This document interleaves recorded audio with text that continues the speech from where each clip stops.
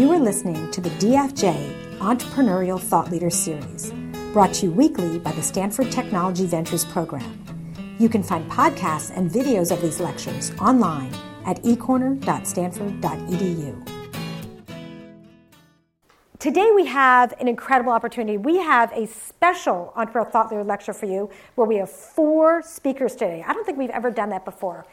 We have the founders of Skybox Imaging. And this is a very interesting company to bring in because this company got launched in one of our classes, MS&E 273. How many of you have taken or are in 273? Some of you, Technology Venture Formation. Okay, this project came out of that class. There are 3 students on the team from the engineering school, 1 former student from the business school.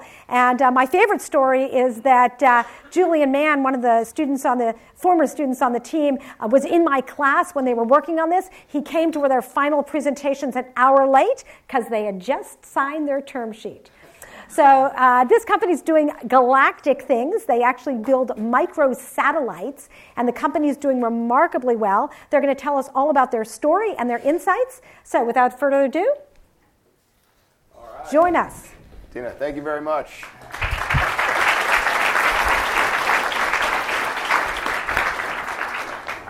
Hi, and thanks for the warm welcome. My name is Dan Berkenstock. I was a PhD student here in aeronautics and astronautics from 2004 to 2009-ish. It got a little confusing at the end there. Yeah, not quite sure what was happening. Just for a quick intro so everyone knows, we've got Ching-Yu Hu, another co-founder who was in MS&E. We've got John Fenwick, who was in the business school, and we've got Julian Mann. Before we get started, maybe just a little bit of sort of know your audience. So how many people here today are engineers? Good. All right, good. That's good. How many people in the business school? All right, that's pretty Represent. cool. Yeah. Represent. Yeah, here you go, John. Not bad. A few. Not bad. How many people are here today because they want to start a company? Oh, that's good. Yeah. Skybox doesn't work. We got a lot of backup options to go find here.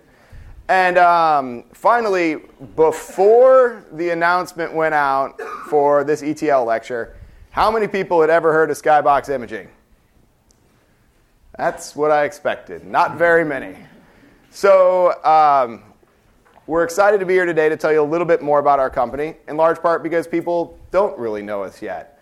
We've been at this thing for a little while, but we're still in kind of a soft stealth mode as we get up into the launch of our first products and satellites later this year.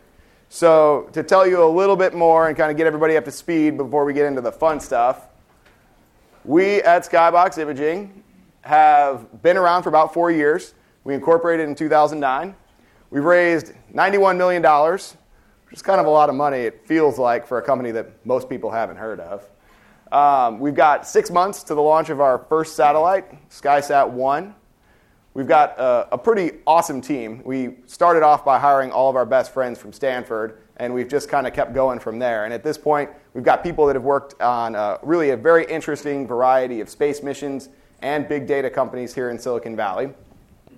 And our vision at Skybox, as we'll talk about a lot more today, is to dramatically increase the overall size of what we like to call the overhead monitoring market. So how are we going to do that? Well, at Skybox, we build satellites that are about the size of a small refrigerator and are built using commercial, off-the-shelf electronics, open-source software, and really all the other tricks of the trade that have made Silicon Valley scalable. Commoditized hardware, agile development, all these types of things. Now, in order to really create that new market of tomorrow, we want to be able to monitor tens or even hundreds of thousands of locations on Earth on a daily basis. The only way to do that is to put up lots of satellites. The only way to put up lots of satellites is to put up very low-cost satellites. We've spent the last 4 years designing very low-cost satellites that can still provide images that are attractive to the market of today as we create the market of tomorrow. And these images look like this. So you can see an airplane, you can see a shipping container, you can see a car, you can see railroad cars, you can see really objects of this scale that move around the surface of our Earth on a daily basis and heavily inform economic activity and then also the security of nations around our planet. You can't see a license plate, you can't see a person, and you really can't even tell, oh, it's John's car versus Julian's car versus Ching-Yu's car. I don't know if John actually has a car, so that probably makes it easier. In addition, by taking advantage of sort of the Silicon Valley approach to building satellites, we got a pretty interesting side benefit that our satellites don't just produce imagery, they produce video as well. And so we'll be marketing the world's first high-resolution video from space that we hope will help people gain a much better insight on a daily basis into how things are happening across our world. What's exciting to us, though, is not just the imagery, it's not just the video, it's being able to sort of move beyond what you might see in Google Maps or Bing Maps today, into being able to provide the data, the answer to the question. Not just the picture of the parking lot, but an answer for how many cars are within it. And how does that compare to what happened last week, last month, last year? And how do we roll that up onto a global scale so that for the first time, we really can put an information source in the hands of consumers, businesses, and governments around the world that can dramatically increase their ability to make efficient, profitable, and safe decisions as they go about their daily lives. So that's the elevator pitch. For those of you who are taking 273, I know you're all practicing elevator pitches. When we took 273, they actually made us get in an elevator with someone on the first floor of Terman and give them the elevator pitch by the time we got to the fourth floor.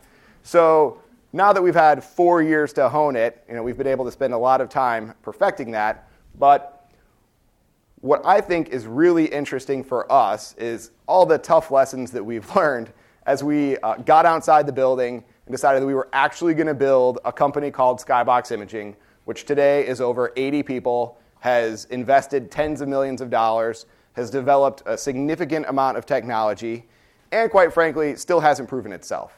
Still has a very long way to go in the cycle of really being able to make it happen.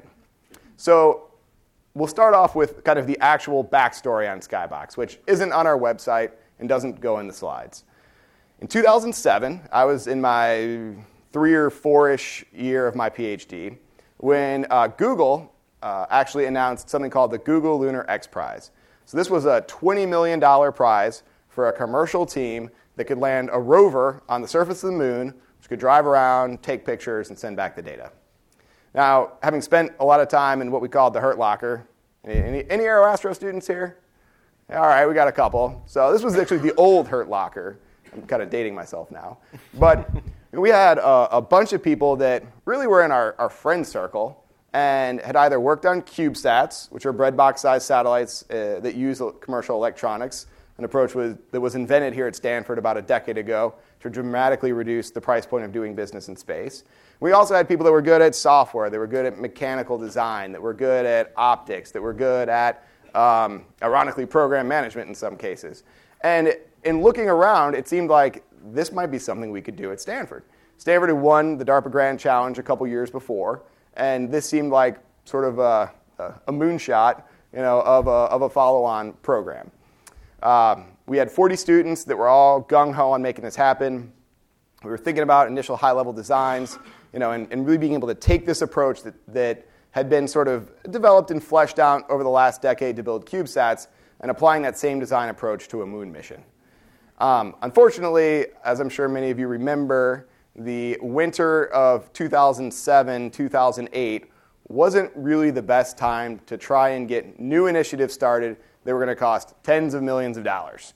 The complete economy collapsed out from under us, and some of the soft offers that we had for potential financing for this thing dissipated overnight. So I think we learned one of the most important lessons at that point that we've carried with us over the last 4 years now, and that's really sort of a rugged determination.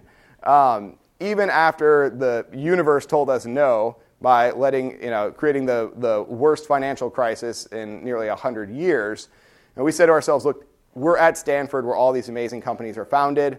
Sand Hill Road, where the venture capitalists are, is a mile and a half away. We have this really unique group of people that have this idea of how do we take sort of the things that have made commercial success in Silicon Valley and made it scalable and cost-effective, and inject that into aerospace for the first time. And so we just started pulling on that thread. We started out as a technology looking for a market, which I'm sure is a common theme in a number of these lectures. And we had a technical paper at a conference. We came back. We got one introduction to one venture capitalist. We walked into his office with 4 awful slides and a sort of prototype of what we thought a satellite could eventually look like. And he said, this is pretty cool, but you guys have no idea what you're talking about. There's this class, MS&E 273, go take it. And that was some of the best advice we ever got. So we came back to Stanford for that school year. We took MS&E 273. We had the opportunity to get outside the building, to make use of the fact that we were still Stanford students. It's amazing the response you get from people when you cold call a value-added reseller of satellite imagery in Anchorage, Alaska, and tell them, oh, hi, my name's Dan. I'm a Stanford student. We're working on a project. Can I get 10 minutes of your time? Right? And so we started out just kind of pushing on trying to understand the market of today, developing out the business plan, putting together a pitch, and then we never really talked about it, but somehow we all just knew deep down that we were going to go out and incorporate, and we were going to try and make this thing a reality. And so after the class finished, January, I think, 15th, we worked with the attorney we had met in the class to put in place the documentation to actually have a registered company. And at that point, you go out, you buy the GoDaddy domain, you get your email address set up, you put that signature line in there, and you send yourself an email. And it's like the coolest thing ever. I just got an email from myself at my own company, right? And it felt like a company at the time, which is funny because it wasn't a company at all. It was just 4 of us hanging out in John's living room with his cats that scratched everything, including Ching-Yu's face and Julian's arms and all of our MacBook Pros, right? And so from there, it felt like a company. We had our Monday morning meetings. We still have Monday morning meetings today. There are more people at them. But we set out our action items, and we went after trying to do them and trying to improve our story. And we started looking around for introductions to people that might be interested in financing something as different as an enterprise that involved satellites, right? And so, as I'm sure many of you have already seen and know, Stanford has an amazing set of resources to help get you out there and to actually talk to people that can make these things a reality. And so, we spent for 6.5 months, we spent at least 2 days a week doing 3 pitches a day to over 50 different venture capital firms. I had more lattes at Coupa Cafe than I will ever be able to detox out of my system for the rest of my life. And we'd get to the 3rd pitch of the day, and we'd all be so slap happy that it'd be like throwing a football back and forth. We'd all deliver each other's lines, right? And we just honed it and worked it and pushed it and called more customers and met more people and asked for more introductions. And eventually, we got introduced to Vinod Khosla, and we went and gave a pitch at Khosla Ventures, which after a lot of digging and fact-checking, turned into a $3 million Series A, which allowed us to move out of John's living room into what we thought was an amazing 2,100 square foot office that had a nice little machine shop in the back with carpet on the ground in a conference room, but which felt like a real company. And from there, we learned we began learning about not just how you sell the company, but how you build the company. And one of the most telling points on that was as we walked in for our first board of directors meeting about 3 days after we closed the Series A. With that, I'm going to turn it over to Mr. Mann here. Thanks, Dan. So I'm Julian, as was already said, and I was getting my co-term in aeronautics and astronautics here when I met Dan and John. And I was, in particular, working in the Space Systems Development Lab, which has been building these CubeSats that Dan mentioned. And we were really at the stage of them where we were starting to apply them to more and more sophisticated science missions. And when I wasn't thinking about that, I was trying to figure out how to control the satellites with my iPhone. And so I also spent about a year working at NASA on the manned space program, and it was really in that experience that I realized, oh my God, this technology that we have in the lab has the ability to disrupt this massive, massive industry, but we have to figure out a way of getting it away from the academic research grant world and into the serious investment world that will allow us to accelerate the development. And so for me, that was when, after a little false start, chasing some government research, small business kind of opportunities, reconnected with Dan and John, and Skybox became a reality. But back to the first board meeting. So there we are sitting in the closet of an office that we have at the time. And I was the CTO at the time, and being the good aerospace engineer that I was, I knew that it was my job to to convey that we had a credible plan for going from concept to satellite on orbit. And that obviously means having a schedule. And more importantly, especially if you're an aerospace engineer, it means having a Gantt chart. So I was sitting there in Excel making a Gantt chart. I think I had really great line titles like 1.1, 1.2, 2.2. I think there was a timeline across the bottom of the chart, but I'm not confident of that. There were definitely no dates. Annual. It was probably annual. No dates within the chart. Maybe some variable with colored lines. And we get into the board meeting, and I put up this chart, and I start explaining it, and I may have gotten 2 or 3 sentences in before my first instruction, which was go buy a copy of Microsoft Project and learn how to use it, and go buy this very specific book on budget and schedule management and read it cover to cover. And why don't you come back next month and we'll try this again. So the lesson of the board meeting is whatever you're doing it wrong. Figure it out, improve, keep going. We walked out of the board meeting, and ultimately we probably did better than we could have, and realized now we have to go hire some people. We're trying to build a satellite. We're going to need at least 10 or 15 engineers to make this whole thing work. And they're going to need to be from a number of different engineering disciplines. And it turns out through the process of raising the Series A, investors would often ask us, can you give us some examples of the types of people that you were going to go hire? So we would go to our friends in grad school and say, hey, can you lend us your resume? We just need an example of the type of person, just so we can get across the finish line. We're not trying to convince you to leave your PhD or the cushy corporate job you just got. But then suddenly you're sitting there with this long list of positions that you need to fill. And of course, we just immediately turned around and started turning up the heat on them to actually jump ship and come join the team.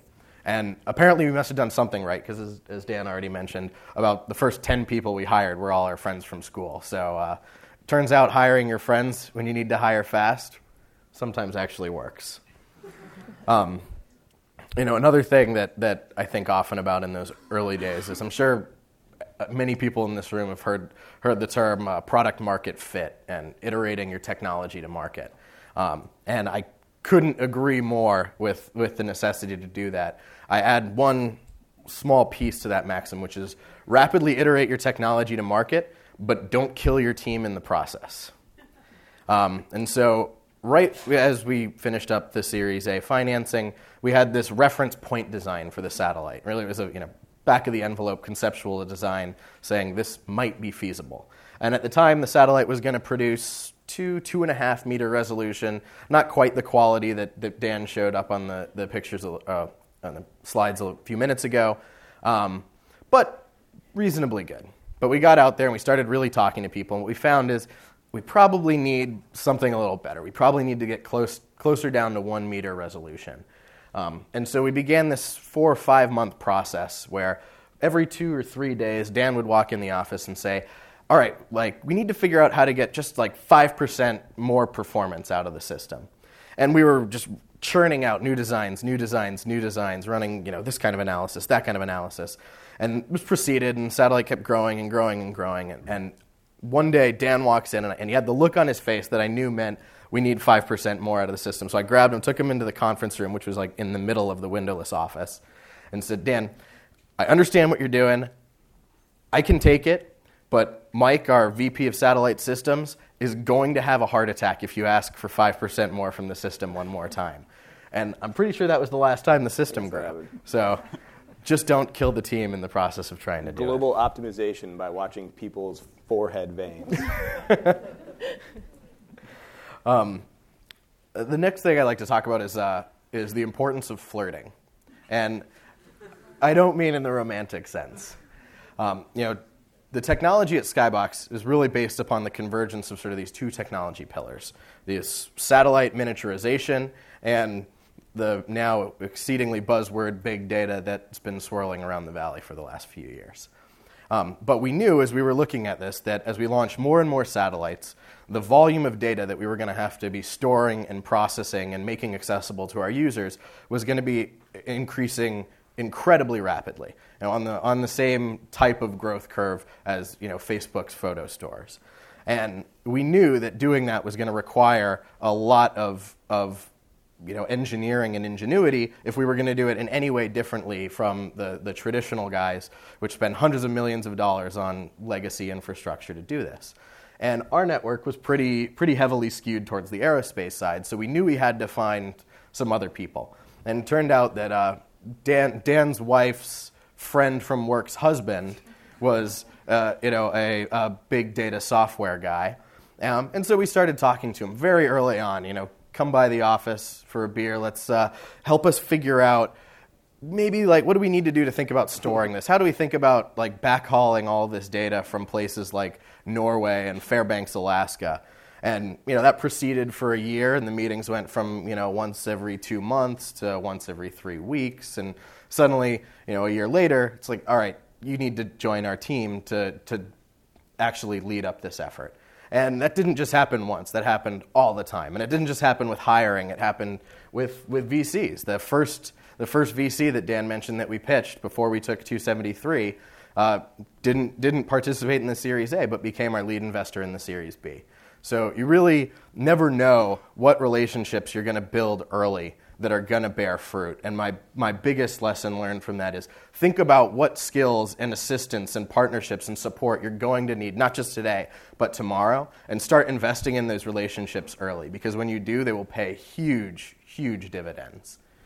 And my sort of parting thought here is on the fact that all it really takes is a simple idea. And with Skybox, it's really easy to sort of get stuck thinking about the fact that we're doing things like building satellites and buying rockets and doing all this stuff around the world.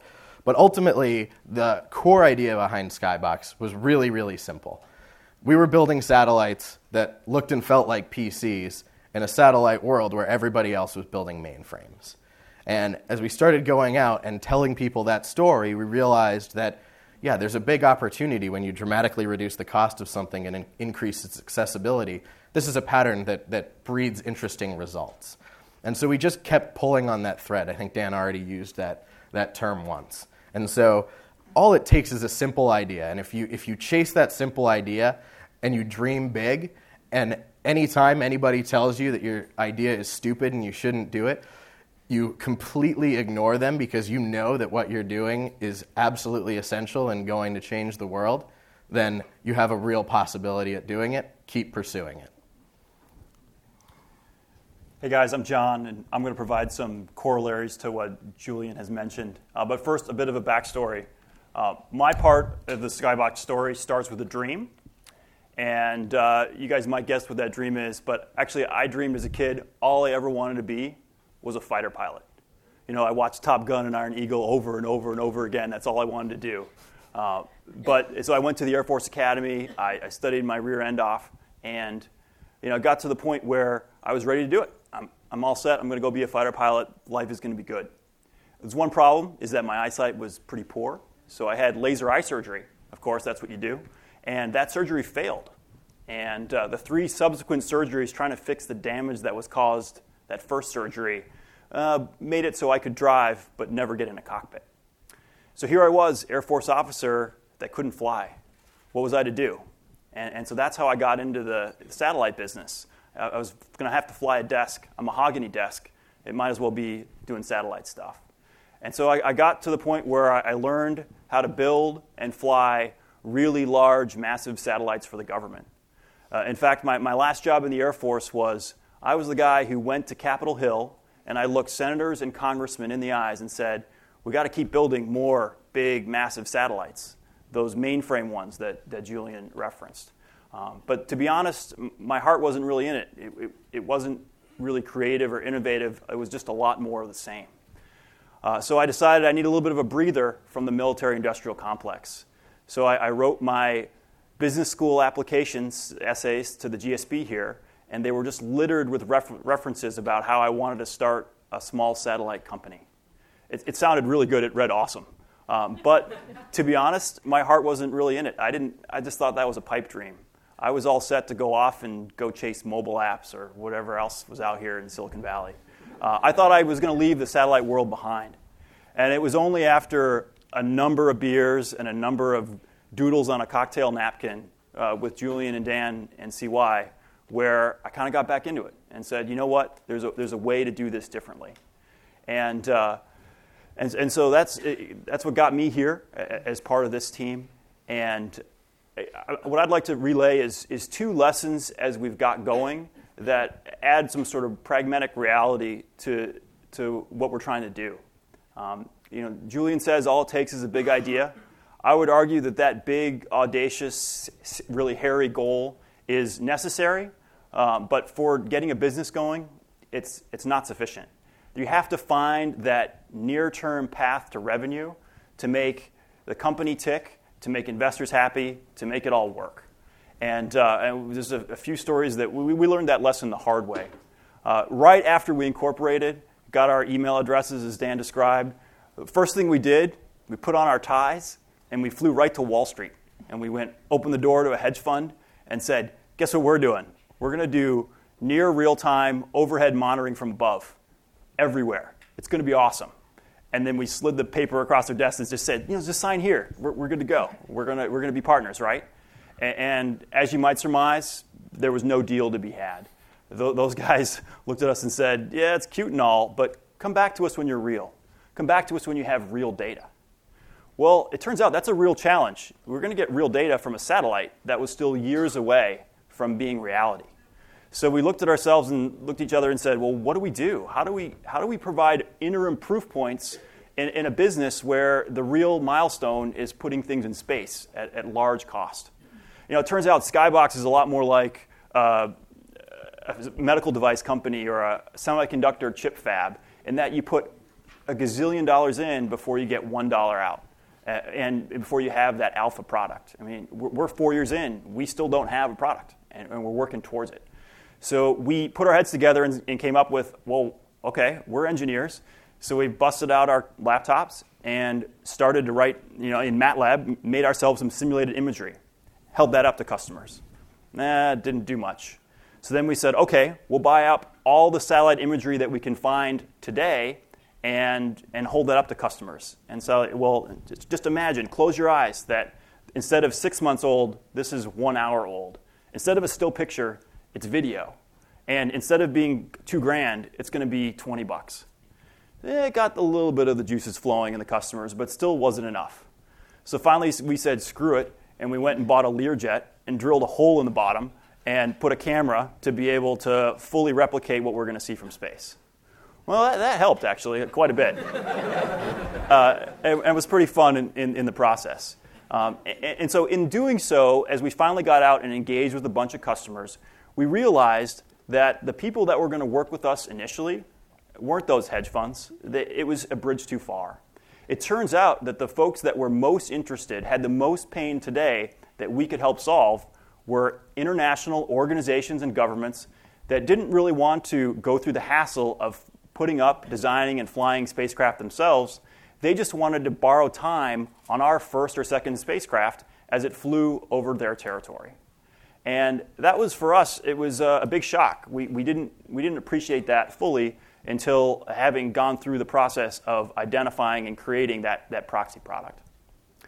That's the first lesson from a takeaway from us. The second one is that as a startup, we always were completely resource constrained. Each one of us was trying to do 10 different jobs and getting swamped in all of them. And going out there to do research about where the customers were and the like was just a real challenge. With this satellite imagery, it's useful for billions of different applications. But picking that subset that is most lucrative, most important for us, especially in the near term, was a real challenge. So we decided to focus on those set of customers that were so excited about what we were doing, they were willing to educate us about how they were going to use it along the way. And at the start, those first few customers, those early adopters, we found to be so valuable. We gave them a sweetheart deal. They've got their hooks into us, but it's okay because we're learning a ton about what they need, and it's really informing our product development process. And the second thing that we've done is, from the get-go, we've really focused on building a platform whereby people can access our data on a self-serve basis. Now, I know platform in Silicon Valley is a total buzzword. Everyone says it. But it turns out we need to do it just to be able to expose this all to third parties, to be able to figure out, where is the killer app in this type of data stream. We haven't figured it out yet, but we think by letting everyone play in this sandbox, that great things will come out of it. And so with that, I'd like to just close my piece by saying that Skybox, the challenge for us in making this big idea a reality is that we're trying to put a lot of things together. We're designing and manufacturing spacecraft. We're launching and flying them. We are putting together a huge data infrastructure. We're doing crazy image processing algorithms and a UI to be able to have folks play with the data. So it's really, Skybox is more like 5 or 6 startups in one. So CY, pass it over to you to talk about how do we take those 5 startups and turn it into something real. Sounds good. Thanks, John.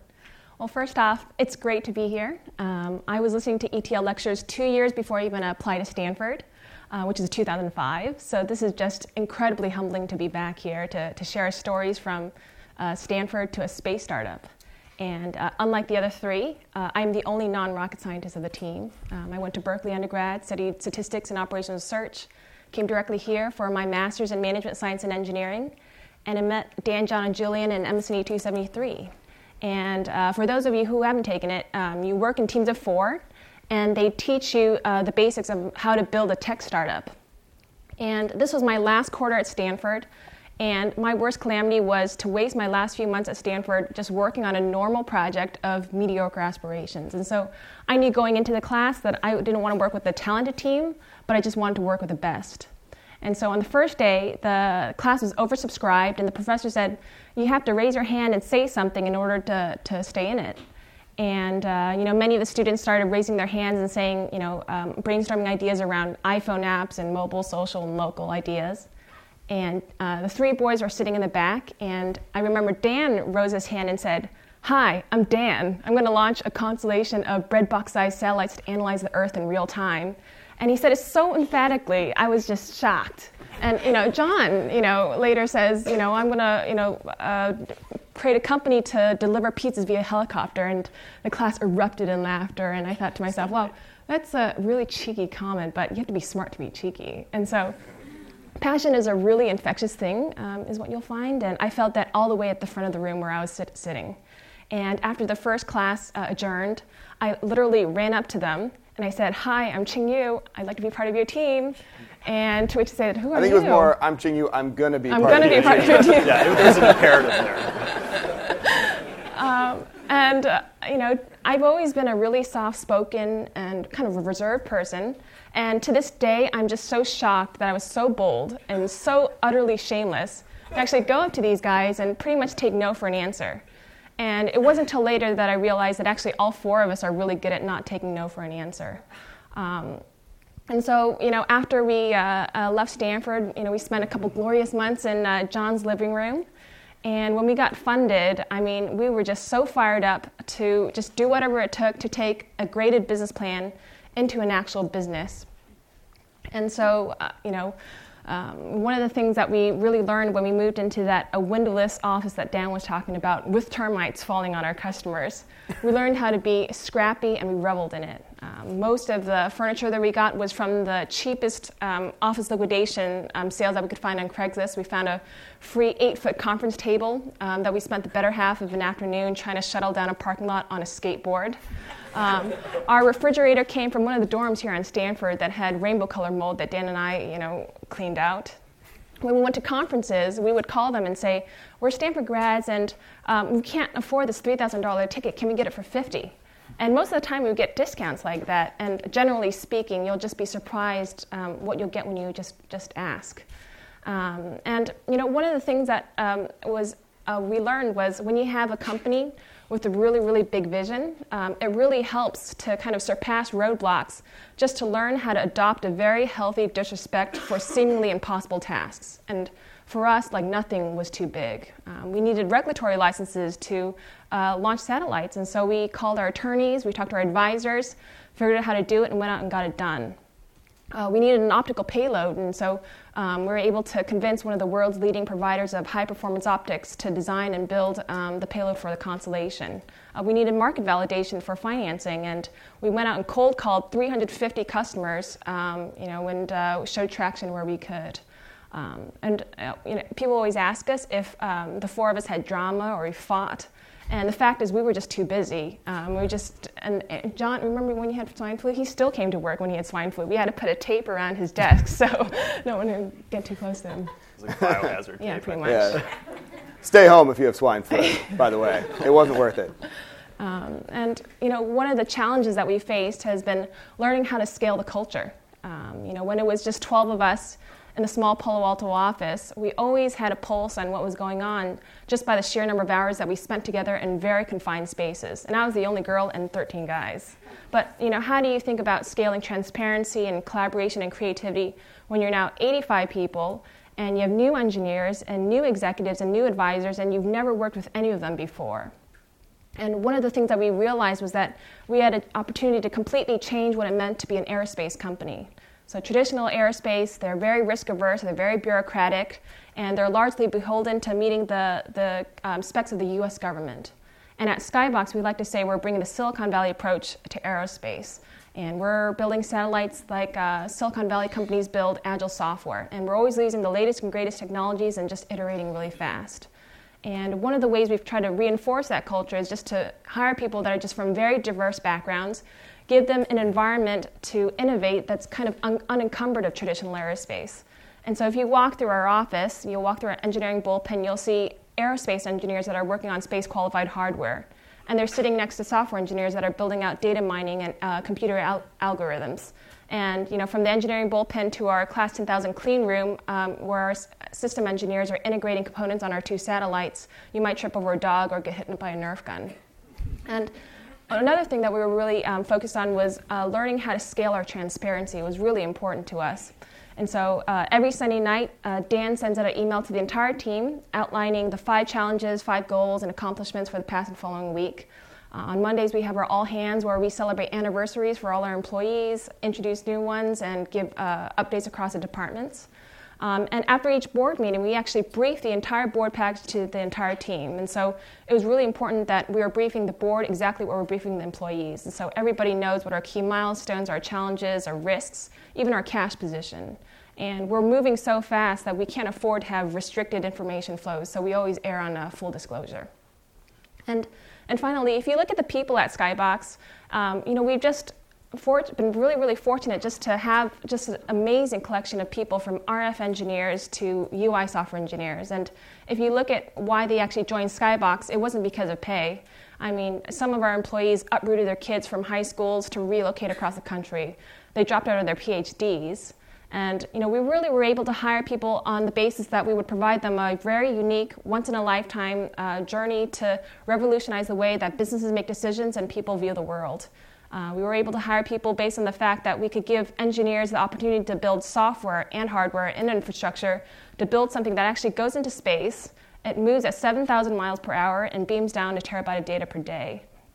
And I think we're just getting started, and we still have a very long way to go to prove ourselves. But I think that the 4 of us will look back in about 10 years and we'll really judge how well we've done based on how we've scaled our culture. And I think if we get that right, everything else will follow. And so with that, I'll hand it back to Dan. All right. Wow, that's a hard one to follow up, Ching-Yu. I think in conclusion, one of the biggest lessons for us, and really what kind of all these lessons adds up to, is that it is not a specific point or milestone. This really is a journey. if you make the decision to leave the walls of Stanford and go out and actually try and create a company, you have to be open to the journey of growing from being an entrepreneur to an executive, to an operator, to someone that is out in the field and is doing it. And that is a hard transition.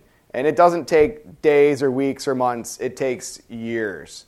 And it takes really a dogged determination to continue challenging yourself and the people around you. And on one hand, to, as Ching-Yu said, not let people tell you no for an answer, but at the same time, knowing when to be open to changing your own assumptions, the way you look at the world, the way you look at the people around you, and the way that you look at yourself. And so, I'd like to think that, we are 4 good examples of people that have made the first few steps on that journey. We still have a long way to go, absolutely, but Skybox for us has been the journey of a lifetime already. And, our emails are just our first names at skybox.com. If you are interested in joining us or working on data analysis or, trying to get outside of the walls of Stanford and, getting a little bit more of a taste of what we're doing, please reach out to us. We come and do these things because we want to meet more people. We want to get our names out there. And like Julian put it, we're always looking for the next person that's going to move the needle for Skybox in the future. So please reach out to us and come find us. With that, we'll open it up for questions. Ching-Yu, do you want to pick who asks questions? All right, fire away. Yes, in the left. What are the legal challenges for putting your satellites into space? John. We talked about the pitch. This is the question that John always answered in the Series A pitch that came up every single one of the 150 pitches that we did. And to refresh my memory, you said the legal challenges? Yes. Oh, yeah. So it turns out space is fairly heavily regulated. Funnily that. We need to get a license from the U.S. government in order to be able to sell pictures commercially from space. And now the beauty of that license is space is treated kind of like Antarctica. It's free for everybody. We have restrictions as to who we can sell to. There are a few countries and a few individuals, bad people, that we can't sell to. But we do have the ability to sell our imagery to most places on Earth and take pictures of most places on Earth. And it's funny that Stanford, especially the business school, talks about creating global businesses. Well, Skybox, just by its very nature, we're global. We're also global in terms of how we put our satellites into space. Our first satellite will launch on a converted Russian nuclear missile out on the border of Russia and Kazakhstan. And how they do this is they literally take the warheads out and they put our satellite in, and a drill with 4 bolts, they go zzz, zzz, zzz, zzz, and off we go. And so there are also tons of challenges there. There's a lot of paperwork to get to that. An amazing amount of paperwork to get to that. Yeah, and speaking of the paperwork, working with the U.S. government to make sure that our regulators are comfortable with us taking relatively advanced technology over there for that, it has also been a big challenge for us. So what that means is I've spent a lot of time in D.C. over the last 4 years. Yes, in the back. You mentioned near real time. What barriers are there to getting it real time? Or do you see there being a real time equivalent of Google Earth or Google Maps in the future one day? I think that's a great question. What is the sort of future of satellite imagery? How real time can this actually be? Part of that is a little bit like Google sitting back in 1996 saying, how big can the internet be? I mean, the simple idea was we want to index the internet. And they probably had no idea at the time just how far that simple idea could take them. And I think, in our case, the timeliness of the imagery is a direct function of the number of satellites you have, right? So that's why we're building lots of smaller satellites, because we want to get to that timeliness. And in reality, we could take that a very long way. For us, the tipping point, really what we see as a line in the sand, is having enough satellites up that we're able to offer relatively high confidence to customers that we could get them daily data. something they can use to make a decision every day. And that's really the North Star that we're aiming at right now. But how much farther could this go beyond that? We'll all just have to wait and see together. Yes, in the back. How much is the weight of your payload, and do you see your weight of your payload increasing or decreasing? And what's the largest line item cost? Is it the launch cost? So actually, it turns out that satellites and satellite launches are expensive, even when you're trying to do a lower cost version of them. One of the things that's been important for us at Skybox is to reduce costs while not sacrificing competence and quality, right? And so we follow very stringent, sort of very industry standard procedures when it comes to the validation and the testing and the deployment of our satellites. And so our current payload may increase a little bit over time, but the size of that payload drives the quality of the image that you see here. And so really we are focused on putting up more satellites so that we can drive that timeliness versus putting up bigger satellites so that we can see better pictures. Yes. I'm just wondering, because you mentioned that the engineers really have to do basically everything altogether. So I'm wondering if the company can actually create an environment for the other companies elsewhere to actually compete and reduce the price, or to compete to produce some of the accessories or whatever hardware for you, so that you don't really have to do everything by yourself. Ching-Yu, do you want to take that one? Julian, you can take supply chain. So I think if I understand the question correctly, it was, can we create an environment where we allow other companies to sort of compete on building pieces of our technology, pieces of our platform, and by effect reducing our internal costs? And the answer is absolutely. We already do take advantage of best-of-breed commercially available technologies when they're available. And if we have to build something ourselves, we do. At the same time, people have often asked us, even when we were raising money, what are you guys going to do when someone else can build a satellite at a lower cost than you can? And my answer has consistently been, we'll buy it from them. Because ultimately for us, we view Skybox will be a success when we are the access point for providing people the information that they need based upon the imagery and other data that we collect. And if there's a lower cost way to do it with someone else's satellite, whether it means bringing in UAVs or balloons or cell phone cameras, ultimately it's all about providing somebody the answer to the question that they have, not necessarily about Skybox being the one that owns the specific piece of technology in that entire stack. Yes. Yeah, so how do you view competition from aerial imaging based on airplanes and helicopters, which are much lower cost, much faster to deploy? You said you drilled a Learjet. Right, yeah, we did drill a hole in the bottom of a Learjet. That was funny. The question was, how do we view potential competition from other collection sensors, from UAVs, from airplanes, and the like? And I think this is kind of a follow-on to what Julian just said. I mean, we really don't view ourselves as having competitors. I mean, it sounds kind of cliche, but I mean, we see this as a partner industry. I mean, we realize that these applications of tomorrow will not be created based on Skybox data alone. They'll require data from other satellites. They'll require data from airplanes. They'll require data from the ground. And in some cases, getting data from a UAV that you can pop up locally, can loiter in real time, and combining that with some of our information is going to be the best way to solve the problem. If you're trying to get new information on what's happening in a very distant part of the world, it becomes very hard to send a UAV there. And having that global satellite that's constantly coming overhead everywhere on Earth, is going to be the way to solve that. So for us, it's about the data integration in the end, and how do we allow everyone's data to kind of come together and to be used in a way that solves these big questions in a way we can't today. Yes. How many satellites gives you daily data, and how much does it cost to get one up in the sky? So we're a little quiet still publicly on what it costs, and the truth of the matter is that it's slightly variable on how many satellites you need to actually be able to kind of guarantee that daily revisit. Roughly speaking, 6 satellites of our size have the opportunity to see anywhere on Earth once a day.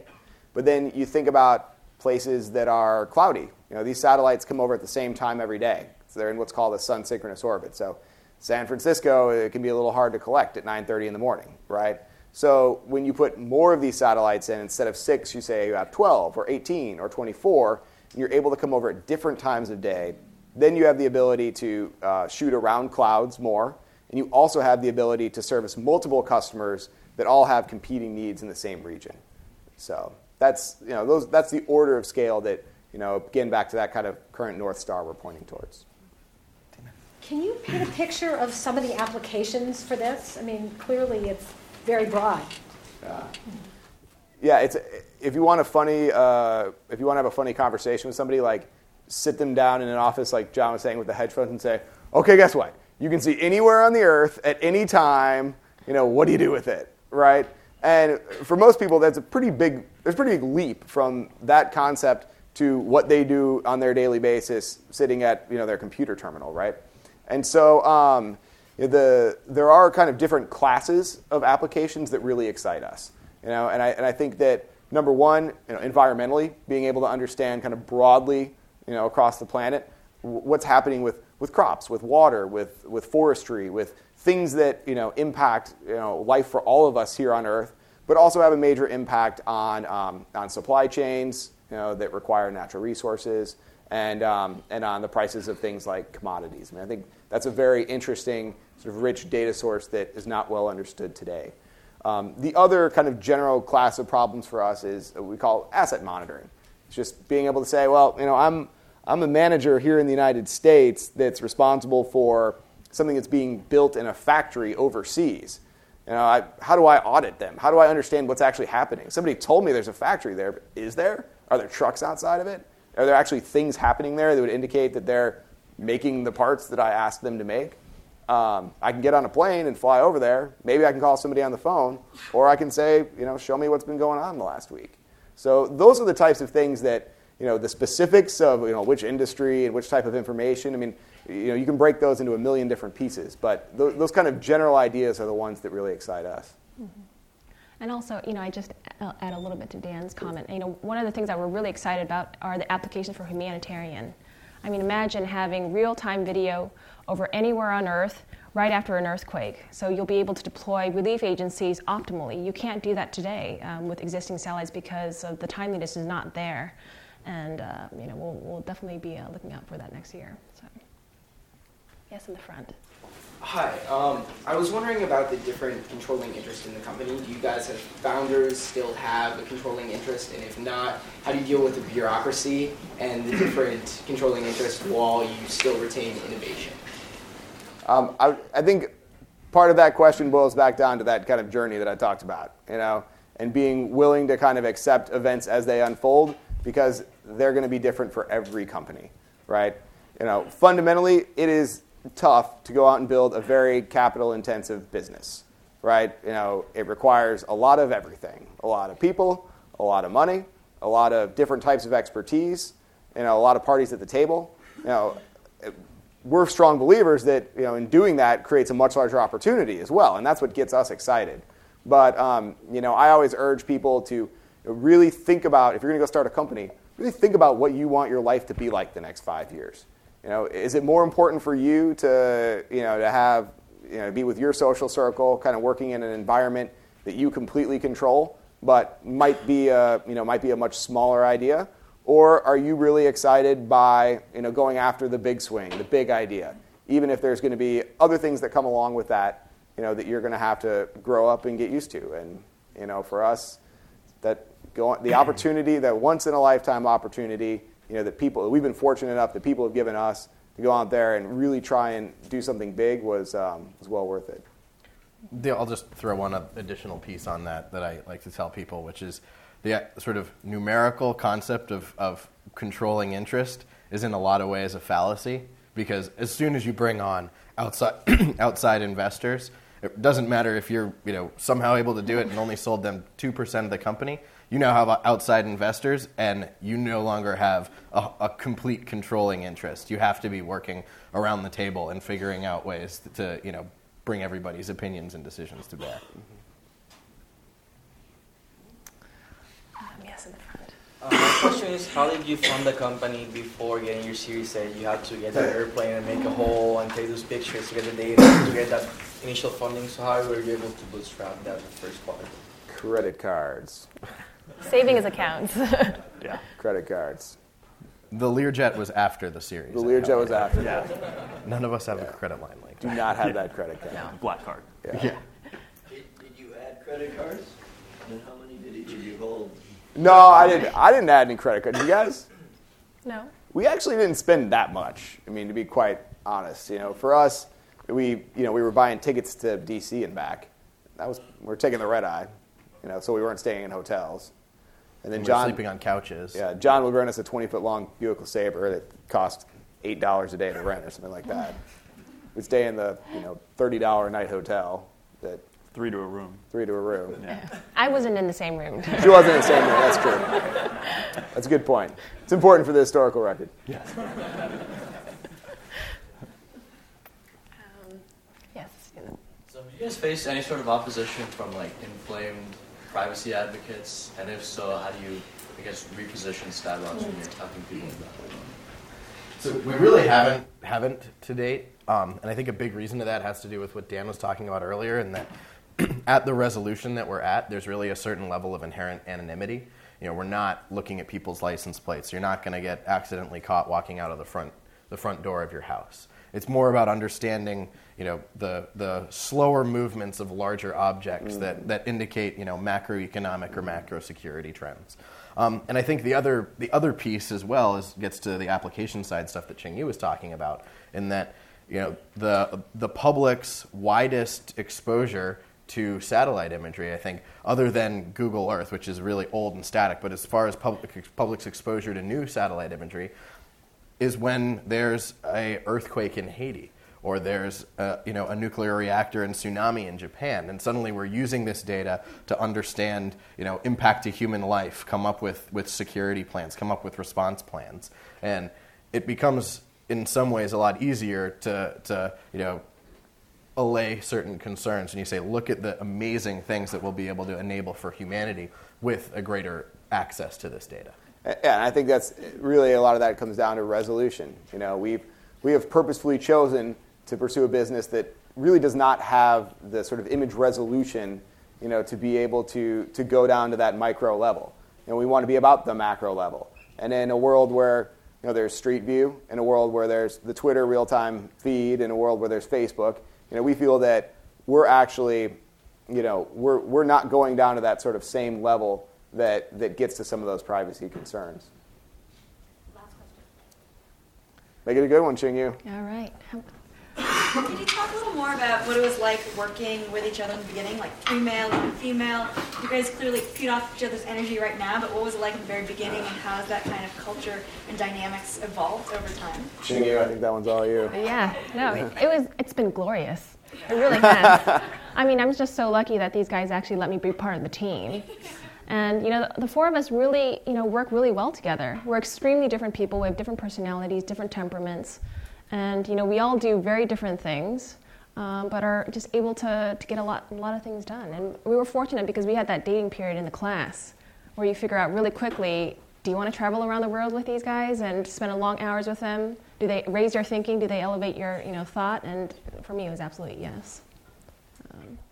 I'm sure you will agree that this was absolutely fascinating. Join me in thanking this wonderful team. Thank you.